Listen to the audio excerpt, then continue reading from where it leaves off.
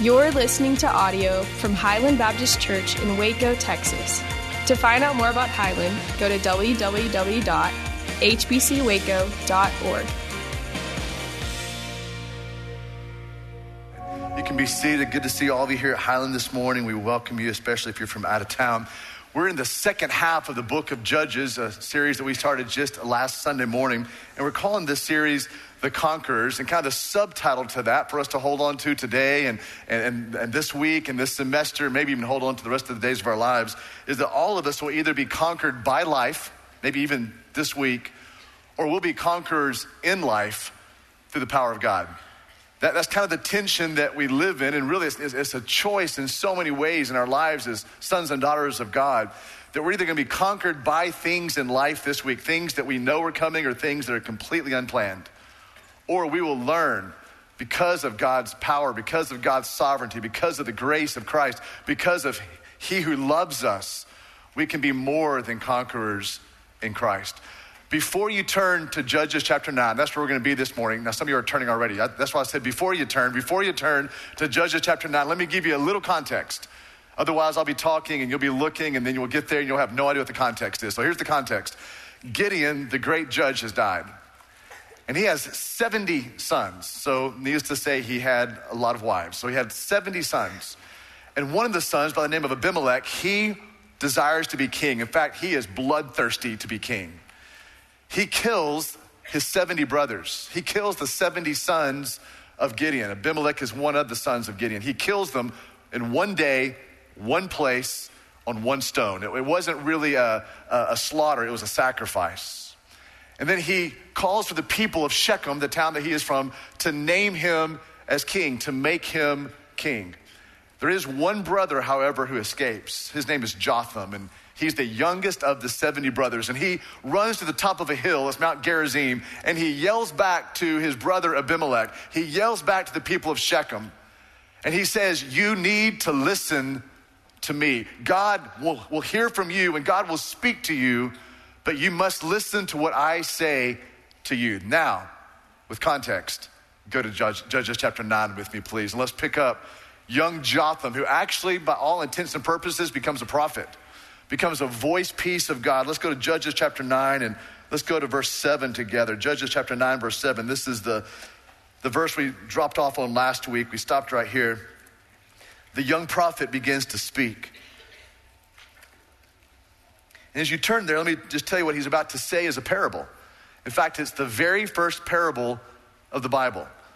What is a parable? You may ask. The parable is a story given in a local context that has a higher meaning. It's a story that uses a lot of natural, everyday things to explain deeply spiritual or highly spiritual things. And so the very first parable in all the Bible is about to be uttered by this young prophet, the youngest son of Gideon, the youngest brother of Abimelech. It says here in verse 7, when it was told to Jotham what had happened, the massacre of his brothers, Abimelech being made king, he went and stood on the top of Mount Gerizim, and he cried aloud and said to them, "Listen to me, you leaders of Shechem, that God may listen to you." And then verse 8, he begins with the parable. But let me give you a little inside coder key, a little code ring to what's happening. The people of Israel are the trees. Okay, so the trees we see here in the parable, they are the people of Israel, maybe even more specifically, the people of Shechem. So here comes the parable in verse 8. So the trees, the people of Israel, specifically people of Shechem, they once went out to anoint a king over them. And they said to the olive tree, "Reign over us."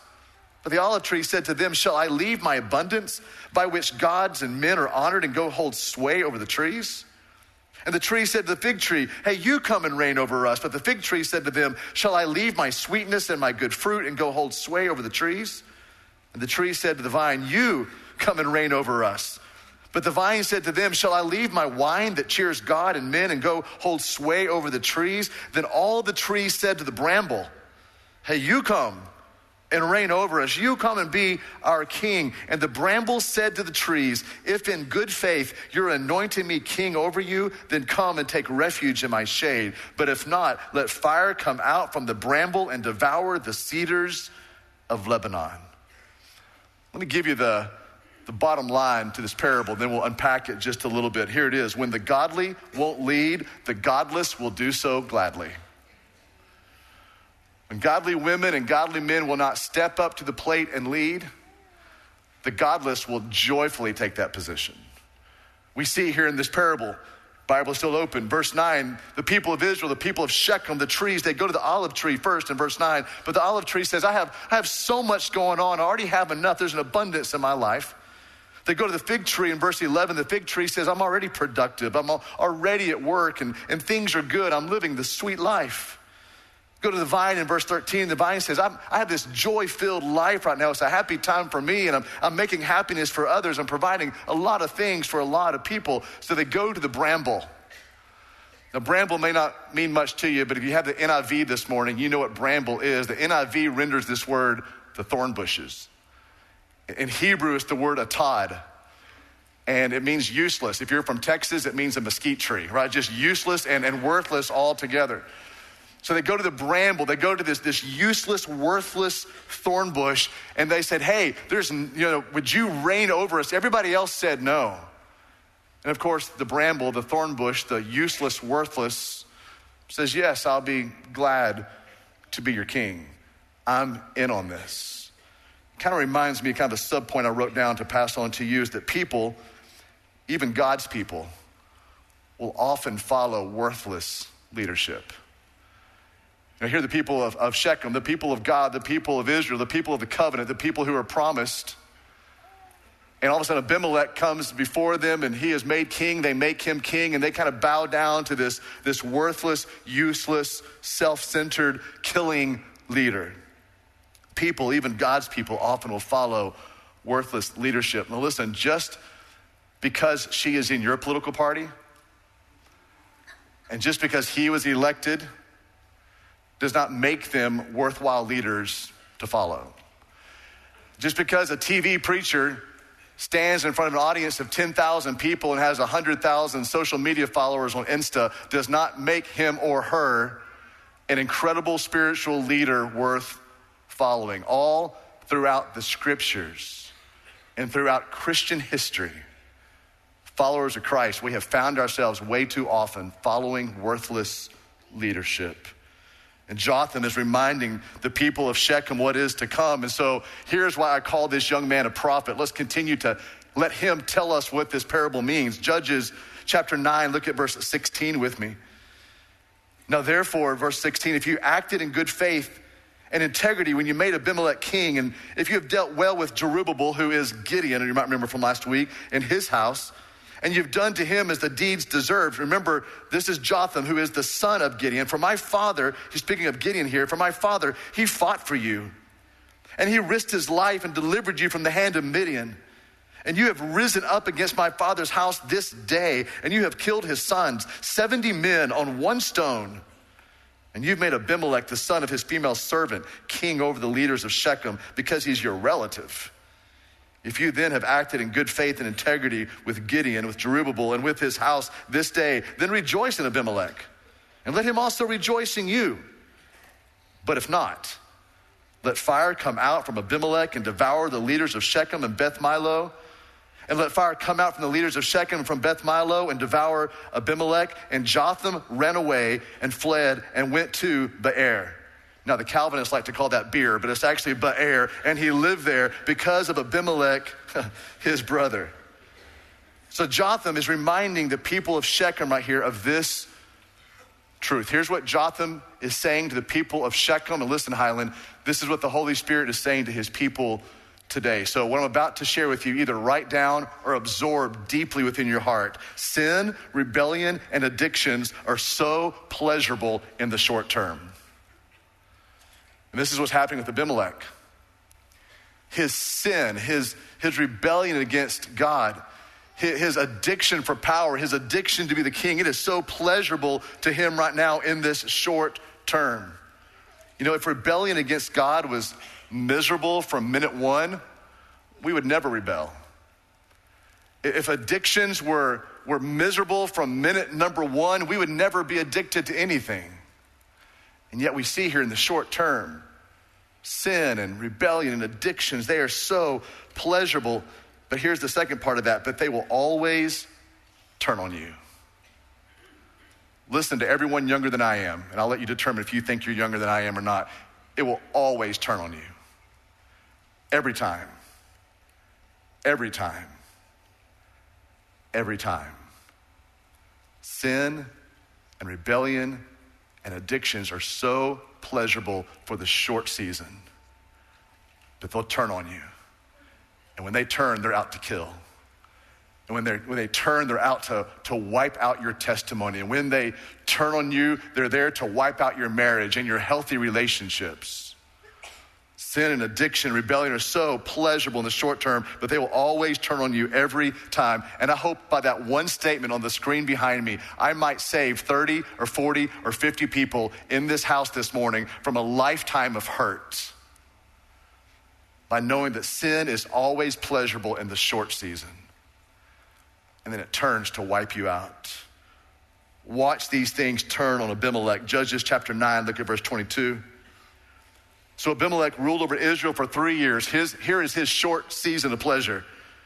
Abimelech ruled over Israel for 3 years, and God sent an evil spirit between Abimelech and the leaders of Shechem, and the leaders of Shechem dealt treacherously with Abimelech, that the violence done to the 70 sons of Gideon might come, and the blood that be laid on Abimelech, their brother, who killed them, and on the men of Shechem, who strengthened his hands to kill his brothers. And the leaders of Shechem put men in ambush against Abimelech on the mountaintop, and they robbed all who passed by them along the way. But that got back to Abimelech. Into verse 25. Let me just make this statement. Evil never has cohesion. Here's an evil king and evil people. And for a while, they're in unity. For a while, they're comrades. For a while, they're in the same huddle. But evil never has cohesion. And what I'm about to tell you next has an incredible impact on whether this week and this semester and the rest of this year and the rest of this life, you will find yourself either as a conqueror in life by the power of God or being conquered by life. And it's a short statement, and it's found all throughout Scripture. And mom and dad, I bet you've given this statement to your students before, to your children before. But here's the statement I want you to see, and this has incredible impact on the way that we live our life. And here it is. We reap what we sow. Did you hear that holy groan just then when I said that? People who are groaning going, yep, I've been there. I've sown things and I've reaped things. We reap what we sow. Now let me just say this. I'll help you hear this grace this morning. If right now you're on the backside of a bad decision, you made a bad decision this weekend, you made a bad decision this last week, you made a bad decision this semester, a bad decision this summer, I am not saying this phrase to you, we reap what we sow, to sound harsh against you this morning, or even for you to feel any condemnation at all. So if you're on the backside of a bad decision, you already know you've made a bad decision. You are reaping right now what you have sown. The reason I am saying this phrase straight from Scripture, we reap what we sow, is because everyone in this house, we're on the front side of a bad decision. Everybody's on the front side of a bad decision. And as we make decisions today, this week, who we will be, who we will follow, it is important for us to know that all the way back, this is 3,200 years ago, there was already this picture of reaping what we sow. In fact, this is such a grace from God that Paul told this exact same phrase, this exact same thought, led by the Spirit to the church of Galatia. You see it on the screen behind me, Galatians chapter 6. Do not be deceived. God cannot be mocked. A man reaps what he sows. The one who sows to please his sinful nature, from that nature will reap destruction. The one who sows to please the Spirit, from the Spirit will reap eternal life. Friends, we reap what we sow. We reap what we sow. It's true for Abimelech. Let's continue on here. Look at Judges chapter 9. Look at verse 26. We're just going down the story. And Gaal, so here's a new guy on the scene. He's the son of Ebed. He moved into Shechem now. And all of his relatives, all of his people, his posse. And the leaders of Shechem, they put confidence now in him. Remember just a few verses earlier, they put their confidence in Abimelech. And now they've turned against Abimelech. Find this new person who's also worthless and puts their confidence in him. Verse 27, and they went out into the field and they gathered the grapes from their vineyards and they trod them and held a festival, and they went into the house of their God and ate and drank and reviled Abimelech. The same pagan god that Abimelech had worshiped had taken money from that same pagan temple to pay for his people, to pay for his gang, his posse. They're doing the exact same thing now. And did you see this? And now the smear campaign begins. Now the whispering campaign begins, which you might remember from chapter 9, verse 2, is the same way that Abimelech began his candidacy, by whispering into the ears of his mother's relatives that he needed to be the king. So we pick it up right here in verse 28. They begin to revile Abimelech, and Gaal, the son of Ebed, said, and this is a great question. How about this for politics? Who is Abimelech? And who are we of Shechem? Remember, we. Now he's a part of them. Who are we of Shechem?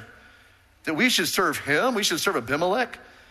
Is he not the son of Gideon? And is not Zebul, who is kind of the mayor of Shechem, is that not his officer? Let's serve the men of Hamor. So this is Gaal. Gaal is from the people of Hamor. So he's kind of doing this self-centered campaign now. Let's serve the men of Hamor, who was the father of Shechem. But why should we serve Abimelech? And now look how it turns very quickly here in verse 29. Would that this people were under my hand. Then I would remove Abimelech, and I would say to Abimelech, he's about to bow up here, increase your army and come on out. So now Abimelech has not only the people of Shechem against him, there's a new leader in Shechem who's also pushing against Abimelech. What's happening? He is reaping what he's been sowing, but it's also true not only for Abimelech, but also for the people of Shechem. So let's skip a little bit of this and jump down to verse 39. So now we reap what we sow is true for the people of Shechem. Go to Judges chapter 9, verse 39 with me. You can go back and read the middle part in a little bit, but I'm kind of picking up the rest of the narrative here. And Gaal, he went out to the head of the leaders of Shechem, and he fought with Abimelech. And Abimelech chased him, and he fled before him, and many fell wounded upon the entrance of the gate. And Abimelech, who lived in Arumah, and Zebul, who drove out Gaal and his relatives so they could not dwell anymore at Shechem. There's chaos everywhere here. Verse 39, 40, 41. Look at verse 42. And on the following day, the people went out into the field. And Abimelech was told, a spy came to him. And he took his people and divided them into 3 companies and set an ambush in the fields. And he looked and he saw the people coming out of the city. So he rose up against them and he killed them. And Abimelech and the company that was with him, they rushed forward and stood at the entrance of the gate of the city, while 2 companies rushed upon all who were in the field and killed them all. Here's reaping or sowing, which you're reaping what you're sowing for the people of Shechem. And Abimelech fought against the city all day. He captured the city. He killed the people who were in it. He demolished the city. He razed the city, and he sowed it with salt, which quite literally means he threw salt into that city. It was a sign in Middle Eastern times of hatred, of bitterness, and what it did is it killed the crops and made it to the point that life would never be there again. In fact, history tells us that Shechem would be destroyed for the next 200 years until King Jeroboam I comes and rebuilds the city of Shechem. There is something overarching in Judges chapter 9, Highland, that we've got to see this morning. Remember, we've talked before about the upper story and the lower story. The lower story is the narrative. It's the geography. It's the people. It's the places. It's the battles. It's the mountains. It's the interaction. It's the conversation.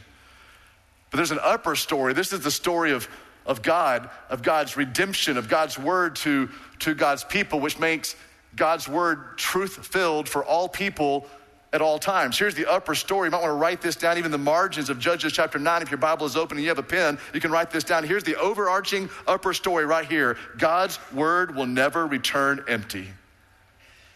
It always accomplishes its purposes.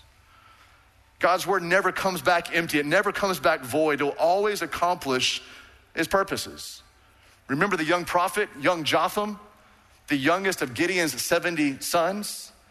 Remember back in verse 20 when he stood up and he kind of gave the explanation, if you will, of that parable, saying eventually Abimelech's going to turn against Shechem and the city of Shechem's going to turn against Abimelech. That young prophet had said that. The voice of God to God's people had said that word. Now look at the rest of the story. Judges chapter 9, let's pick it up in verse 50.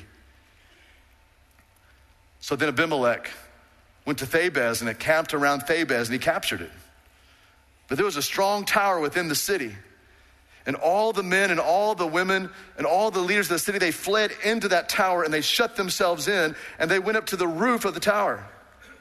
And Abimelech came to the tower and fought against it. He drew near the door of the tower to burn it with fire. And a certain woman threw an upper millstone on Abimelech's head and crushed his skull. You go, girl. Did you see what's happening in this story? All these people are fleeing up into this tower, the men, the women, the leaders, the military. And an upper millstone, you might know this, there's a lower millstone and an upper millstone. A lower millstone is the one that stays stationary. The upper millstone is that round cylinder piece of rock that you would circle over the olives. And so that's the upper millstone. It weighs hundreds of pounds. So it's not you go girl, it's you go mama, because she grabbed that stone and she hung it over the tower, the edge of that tower, the precipice of that tower. And I don't know if like in a previous life she was a bomb dropper or whatever that was, but she kind of angled it just right. And the Bible says this, he drew near to the front of the tower and she's looking and she lets go. Bombs away. And it hits him in the skull and it crushes his skull. But he ain't dead. So the story's not over. This millstone crashes into his head. Look at verse 54. Then he called quickly to the young man, his armor bearer, and said to him, draw your sword and kill me, lest they say of me, a woman killed me. And I love that there's gonna be 3,000 people at Highland this morning being reminded that a woman killed Abimelech. He was so anxious about that. He was like, please just draw it near. I don't want anybody in Waco knowing that a woman actually killed me. So draw your sword and kill me, lest they say of me, a woman killed me. And this young man thrust him through and he died. And when the men of Israel saw that Abimelech was dead, I love this part, everyone just went home. Okay, battle's over. The evil king is dead. Let's just go back home. Thus God, wow. Thus God returned the evil of Abimelech, which he committed against his father in killing his 70 brothers. And God also made all the evil of the men of Shechem return on their heads. And upon them came, don't forget this name, the curse of the youngest brother, that young prophet who spoke in a parable, Jotham, the son of Jerubbaal. God's word had been made clear through his young prophet Jotham. And that word did not return void. God's word always accomplishes its purposes. So let's look here very quickly at chapter 9. Here's who King Abimelech is. King Abimelech was the king who put his people into bondage and allowed his people to fall under the curse. That's the king of chapter 9. The guy who was so bloodthirsty for the crown, who so desperately wanted to have power, to be in control, to be in rebellion against God, that on one day, on one stone, killed his 70 brothers and enjoyed that short pleasure for 3 years of being the king. And then it began to turn on him. Here's the king who put his people into bondage and allowed his people to fall under the curse. But somewhere in Judges chapter 9, there's a greater king, the whispers of a greater king. And this king would be King Jesus. The king who removes his people from bondage and takes away the curse by going to the cross. Highland, this morning we fix our eyes on Jesus. And let me correct some theology that we kind of throw out there every now and then. Let me lovingly correct. It is not that Jesus died for our sins. It's that Jesus became our sin, was crucified, that we could become the righteousness of God. This morning, we can see in the bloodthirsty nature of King Abimelech, one who did not care for his people, one that longed for power. And in King Jesus, we see one who cares for everyone here today in this house, one who in humility desired above everything else to honor and to obey his Father.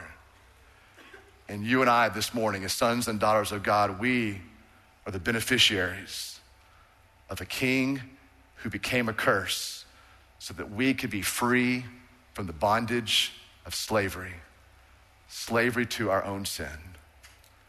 That is a king worth loving. That is a king worth following. And that is a King who has given us this grace worth worshiping for all the days of our lives. Would you stand with me, please, and let's pray together. Father, thank you for the grace of your word today that is spoken to us. We thank you for this story because it is truth for all people at all times. God, we receive that this morning. We're reminded of the incredible, amazing grace of Jesus, where we find freedom from the chains of the curse. We pray today for King Jesus, who has given us the promise to be more than conquerors through him who loves us. We thank you, Jesus, that you are a leader worth following. And we pledge all of our allegiance, all of our passions today to you.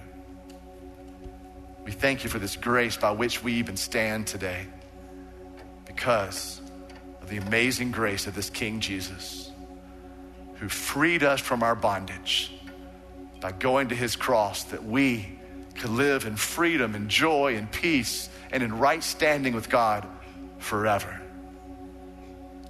It's through that waymaker that we joyfully pray. Amen.